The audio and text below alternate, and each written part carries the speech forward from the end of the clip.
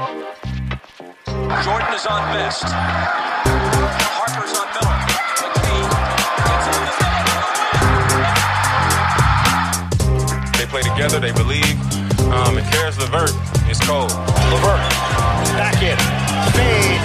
Oh, he's a one-man wrecking crew. Holiday. Shot clock down to 6. Finds Warren. Long 3. Welcome to another edition of the Indy Cornrows podcast. This is your host, Mark Schindler, coming at you right after the first, I would say playoffs, but play-in. Tom, the Indiana Pacers are the first 9 seed to ever advance in the playoffs. So there's that. We can hang our hats on that. How are you doing today? I'm doing well. I mean, I feel like with this performance, it's, not going out on a limb to say that Pacers are the best play-in team of all time at this point. So, yeah, pretty good start. Yeah, it's too bad Domas just can't score. Apparently that means he's terrible. So he's clearly not an all-star. Yeah. I know. Scoring gravity doesn't exist, apparently. That's the only negative thing that I have to talk about. I just want to get out of the way right now. I don't understand Nate Duncan's bit with that. Nate Duncan is a really smart person. He knows what he's talking about for the most part, but I've just gotten to the point where I don't understand what his deal is with Sabonis at all, because it's weird to me. Like, Domas did not score well in the first half, but he had an awesome game today, and everything that the Pacers did was because of Sabonis. Like, all of the open shots they hit was because Charlotte was adjusting their defense completely to try and stop him, and Domas played awesome. Like, I don't know what else you want. Was it his best game ever? No. But considering that his 14, 21, and 9 is not his best game ever, that's pretty damn good. So, it's a very good game for Domas. Obviously, Pacers win overall 144-117, and it was not really that close. What's your initial takeaway? Yeah, I mean, that is the strangest hill to die on for Nate Duncan. I mean, the beauty of Sabonis is, like, it's so consistent production and impact. Even if he's not scoring, he's going to be helping this team win, and that's what he was doing today. God dang it, in the first half, he was getting hammered. When the game was running out of control, the Pacers just stopped getting whistles. And he definitely stopped getting whistles as well. But regardless, he's there flirting with another triple-double, as he has been for the last 6 weeks when he's been playing. It was just overall the energy of that team and the effort was just, alarming to see how well they could play. And also, officially, this isn't the playoffs, but it was a playoff game as far as how it was played and the energy and the intensity. And Charlotte on the other side, they don't have Gordon Hayward, and they're young. Their key guys are young, and they showed it. They weren't ready for that next level of intensity. And you never know how these games are going to go, but it was kind of surprising to see that it played out like a major league playoff game, and the Pacers were ready for it, and it showed. Yeah, right from the get-go. Yeah, definitely. And I don't want to sound reductive. I still think regardless the Pacers are winning this game, but it is worth noting, in a winner-take-all game, shooting variance matters a lot, and the Pacers shot 46% from 3, which, that very rarely happens for them this year. And when they do it, they're winning. And Charlotte shot 30% from 3. And that was a huge difference. Even then, if you equate it down, it's still a Pacers win pretty comfortably. But just point being, that's something I am interested to see how that plays out in the next game, because again, shooting variance does not tend to be on your side twice in a row. So that will be really key, and we'll find out later tonight, I suppose, who the Pacers will be playing on Thursday, and we'll do a pod on that probably tomorrow. But yeah, point being, it's worth noting because water was wet today from the outside for the Pacers. They were firing on all cylinders. Anything. And McDermott just from the get go, hitting those early threes, just like boom, boom, boom. He looked like Glenn Um, Rice out there, man. It was yeah, I mean it was insane. just haymaker time. They just stunned the Hornets like that. And really thinking back to on the Hornets side of things, that they weren't shooting that well, but they weren't getting great looks either. They were kind of you know, everything was. I think their game plan got shot. Excuse me, early, and they were kind of scrambling, and it, they just weren't able to ever adjust and get their footing. And the Pacers just kept grinding away. And even when even the reserves got in there and they were loose and running it, it was just a good night overall. But yeah, I mean, how many games you see where McDermott comes out and he's missing those first couple shots, and then he's kind of not that big a factor. Tonight it was just like he was heat checking midway through the first quarter, and they were off to the races. So you're not gonna be able to rely on that same say playing the next game playing out the same way it did tonight. That's for sure. Yeah. I mean, it was really interesting because the Hornets have not been a good half court team for most of the year, and a lot of that is because Gordon. I mean, especially with Gordon Hayward out, that exacerbates it. So playing against a team like either the Celtics or Wizards, who have much better, or I shouldn't even say better, but guys who are just better half court players overall will make a difference too. James Borrego's comments before the game were like kind of wild, and I really like James Borrego as a coach. I like what he's done in Charlotte. Talking to my friends who cover the team, like they have solid opinions of him. But his quote before the game was basically like, "We're gonna go play. He said we're going to outjoy and out hustle them." And I was like, "Oh, that's what is the game plan?" And I mean, very much so for a lot of the game. I was like, it took me like halfway through the game to be like, what are the Hornets trying to do here? But I mean, yeah, it just it reminds you a lot of seeing. I mean, we're not really used to it with the Pacers teams because they're never like as young as the Charlotte team is, but like just very much so felt like a team that was kind of out of its depth in a playoff atmosphere. And that's why you go to the playoffs. You need that environment to figure out what you're doing there. But yeah, I mean, it was really fun to watch the battle of Cody Zeller and Domas Sabonis. So I think both have I don't think anybody gets hit in the face more in the NBA than Domas or Cody Zeller. So to see both of them endure that today was certainly something. You know me, I'm usually very much so not on the whistles being bad train, but Domas got just absolutely hammered like multiple times. It was better in the second half, partially because he didn't have to play as much, but in the first half, like, oh my God, like some of the shots he took, I was like, whoa, what is happening here? Where's the whistle, Tony Brothers? I think there has to be something there, but yeah, it was interesting. So question for you though, what was your initial thought when the all bench lineup came out at the end of the first and continued into the second? Because I immediately was like, oh God. And I don't mean that in a bad way. I just was like very interested to see what that was about. And it ended up working out okay, but that is when the tide starts to turn after the Pacers get a massive lead in the first quarter. Yeah, it was such a lead that you felt like, oh, okay, we've seen this story before. This game is not over, as you're saying.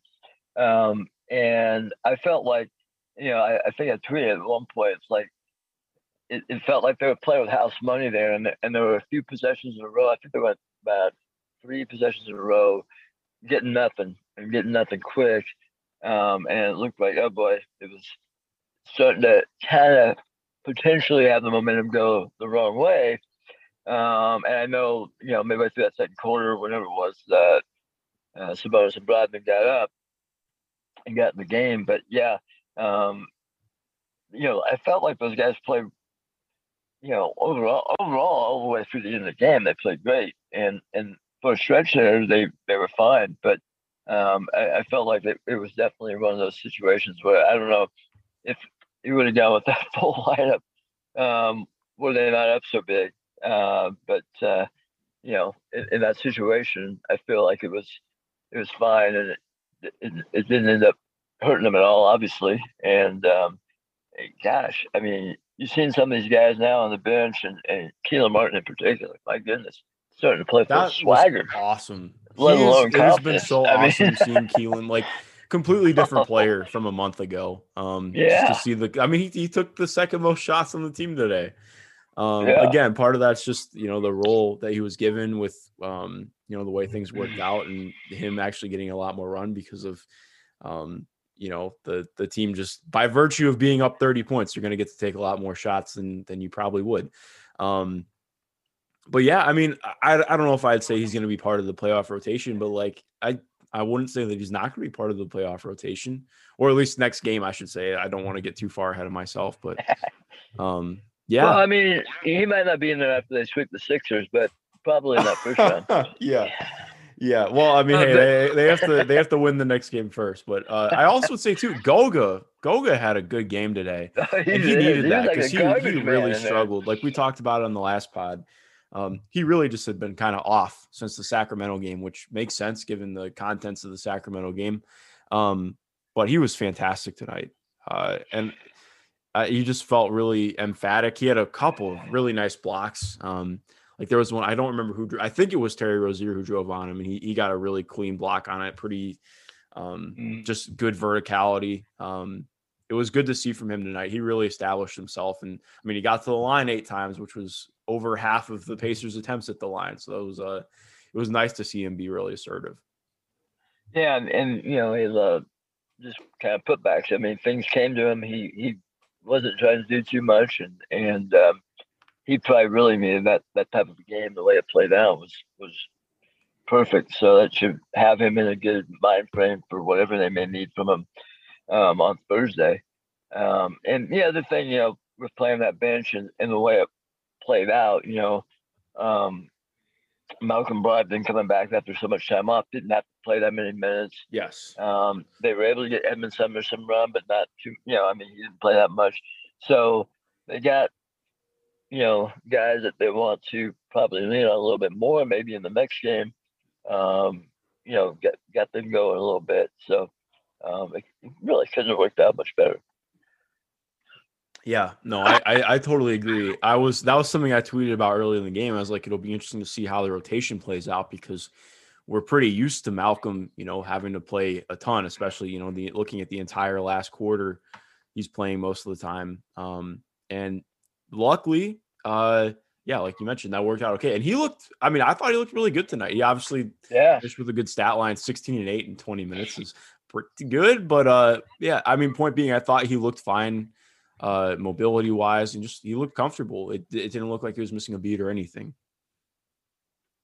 Yeah, absolutely. Came out and hit that first shot, and it was like, okay, he is back, and I thought he played pretty well. So, obviously, we won't be seeing him and LeVert and Sabonis and seeing how they may be addressing that, which is something I was real interested in seeing. Yeah, hopefully, but be that as it may, I mean, at least he was able to, play, have some impact, and also,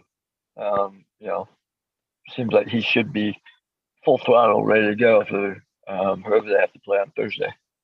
Yeah, definitely. So I'm excited for that too, because I'm glad that he could get back on court. I was a little bit worried that maybe he would miss tonight's game and would miss out on getting to play just end the season.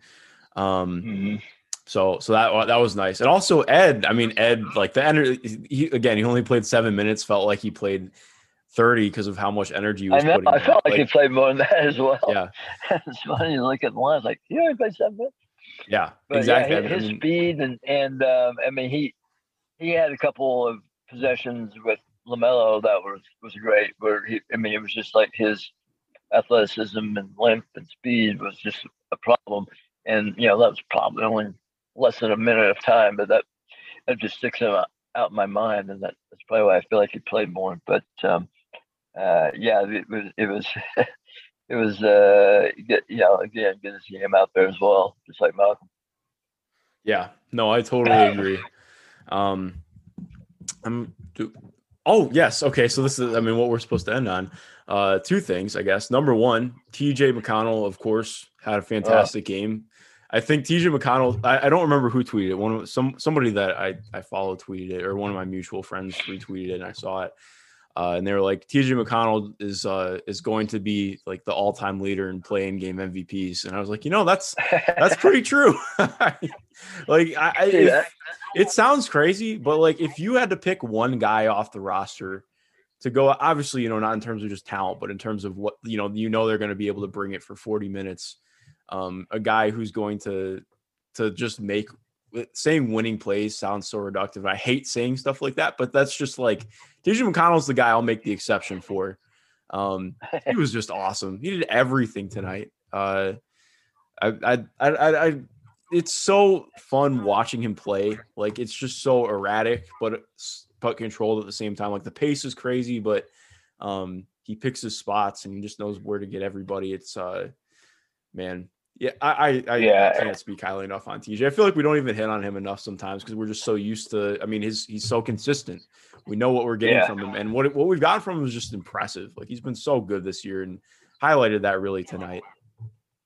Yeah, I mean, in a lot of ways, it's similar to Sabonis. You're saying, you get that consistent level of production that you come to take for granted almost that's going to be there. And but yeah, I mean he had that jumping fadeaway going tonight from all angles, and the one he hit right at the half to be the buzzer was beautiful. And textbook signature play from him where it's like they're just scrambling and he's hustling to make it happen and get to their spot. It's that fadeaway and it's money. But he, I mean, the way he just keeps pushing the ball and pushing it, and they played at a pace tonight at times that was awesome. I mean, it was like they didn't have to worry about what defense Charlotte was throwing at them because they were just getting the ball up before the defense could really settle in on them in the half court a lot of times. So, and as we're talking about, with that second unit. When he's out there, you feel good about whoever's out there around him. That somebody's going to get open. He's going to make a play, and it's just a matter of who's going to be able to knock down the shots. And I mean, overall, like you said earlier at the beginning, everybody was for the most part hitting shots. So it was all working tonight, and that's a beautiful thing because there's nights where he's putting in that same kind of effort, but the whole team as a whole isn't as productive. But you know what you're going to get from TJ every night, and really, it is. You're right. We kind of take it for granted, I think, night in, night out. But when you consider all of the crazy injuries and everything that's gone on this year with this team, the leadership he's shown and the consistency to keep this thing afloat at this point is unbelievable. So kudos to TJ. Yeah, most definitely. And then, I mean, the last player we got to talk about, unless there's anybody else you want to hit on after, but O'Shea Brissett, man. I was going to say, unless you don't say O'Shea. He was so good. God dang it. Another guy, like I was mentioning about Keelan Martin earlier, it's just like, the swagger level and the confidence you keep building with that guy. And my God, he's just a good fit out there with Sabonis and and on both ends of the floor. God, awesome. Yeah, the some of the craft he had, like he was flashy around the rim tonight. A couple really nice dunks. He had that lob. The one lob. I mean, we saw more lobs tonight in a Pacers game than I think we saw in a 40-game stretch last year. And that's not even underselling it. It feels like. I mean, yeah, what he brings to the rim. I mean, attacking the rim has been fun. Like again, he's not somebody who you're expecting to get downhill all the time, but like when he gets there, it's just been fun. He had a really nice, impactful moves, cutting off ball. A lot of them. A lot of times, gosh, I can't even speak tonight. He was on the receiving end of a lot of Sabonis passes too, and playing off of his gravity. Mm-hmm. The three continues to fall for him, which it just continues to amaze me that it's falling at that level. he was just so impactful, and defensively too. I mean, he continues to be really, really damn good defensively. I don't know. I mean, I don't have anything extra nuanced to add to it. He continues to do the things that we're not sure that he's going to be able to keep doing, because this is not, we're not even a game 40 of O'Shea Brissett yet. And it's just, it's been pretty wild to watch. Yeah. And I mean, even when you watch him shoot the free, he's so confident.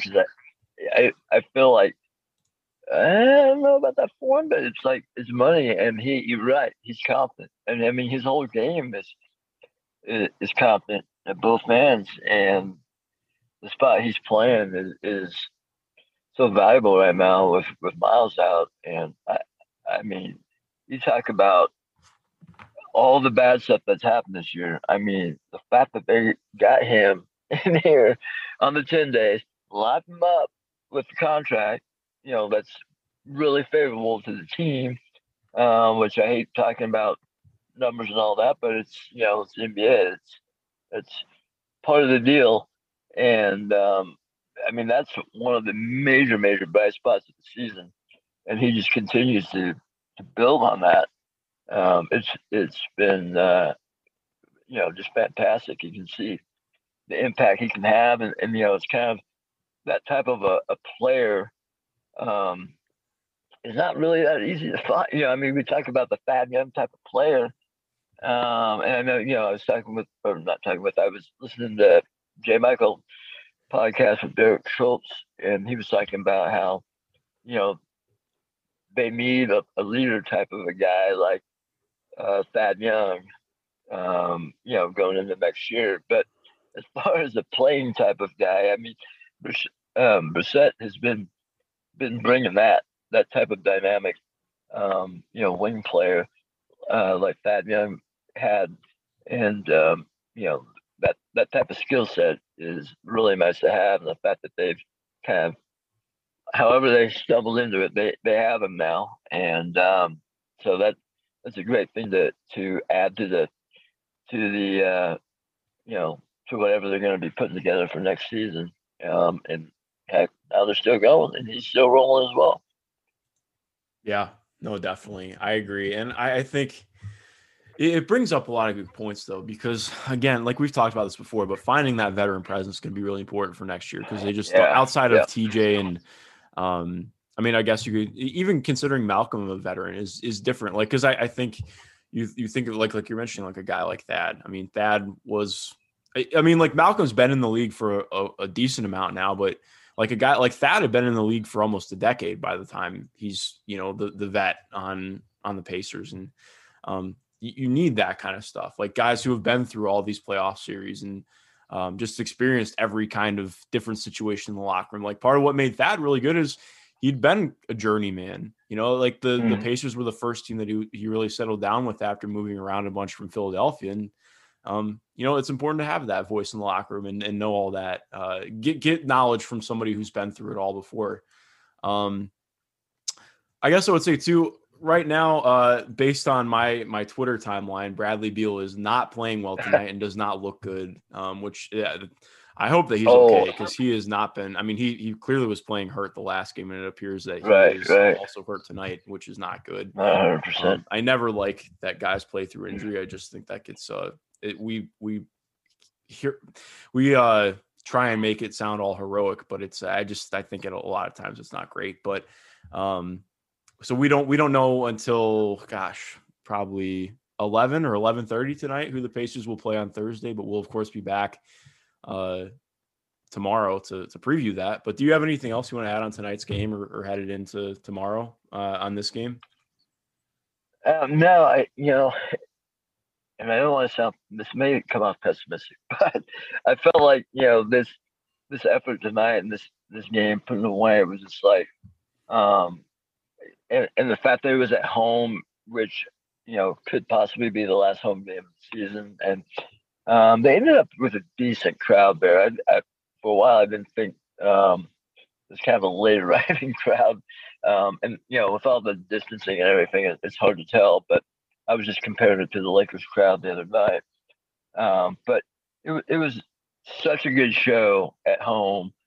And honestly, it was on TNT, which is rare for the Pacers to play well on national TV, let alone, there's a lot of families and people who haven't been able to watch Pacers because of the streaming stuff with Bally Sports. I know my son had friends overnight to watch the game because it was on TNT, so they could watch it. And there's a lot of people, so it was just nice to see that they were able to put on a great show. That last home game at the Fieldhouse, possibly last home game at the Fieldhouse, and go out like that. So that was something I kind of thought of as the game was winding down. It was such a positive vibe inside the Fieldhouse, and more people were watching. And then you had all the national people who were tweeting about the Pacers, who you knew hadn't watched them play more than 5 minutes all year because of the way they were tweeting, which is always fun as well. Yes, it's so interesting. Just overall, it was just such a good night to have that for the Pacers. So now going forward, we'll see how they can do on Thursday, but at least they had this night, right? Yeah, I agree. And again, I'm not trying to. I'll add some pessimism on top of that too. This is just one playing game. The Wizards were in a really rough downturn the last month. The credit to the guys for how they played tonight, but this doesn't erase how things have gone. It doesn't change how things have gone over the last month. And I don't like that it's being spun as like some feel good story. I don't think this is, I mean, we'll see what happens on Thursday and then go from there. I'm not trying to be the pessimistic person, but actually, no, I am. It's not even being pessimistic. I'm bringing levity to it. It's just real. This is being honest. Like this team is not about to go on some ridiculous playoff run and win a bunch of games and everybody's going to be happy. There's real stuff going on that the reporting has died down. It's all out there. The guys are winning a couple games now, so maybe, it's not shining through as much and there's damage control, but there's still a lot under the surface that's there. So, but anyways, I'm excited to cover another game on Thursday and see these guys play their asses off because at least that part has been there. We will be back on Thursday for hopefully. I mean, we'll be back tomorrow to preview whoever the game is against. But I'll talk to you tomorrow. Tom, you have anything else you want to say before we get out of here? No, we're ready for the next one. Awesome, sounds good. All right, baby. To everyone listening, thank you for listening. Of course, be sure to go rate and review us over on Apple Podcasts. Of course, read us at Indy Cornrows. And most importantly, have a good rest of your day.